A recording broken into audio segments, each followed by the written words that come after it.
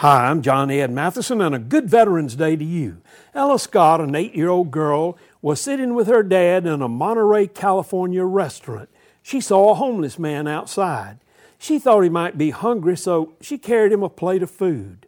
Her dad took out his phone and posted a video on Facebook of this heartwarming gesture.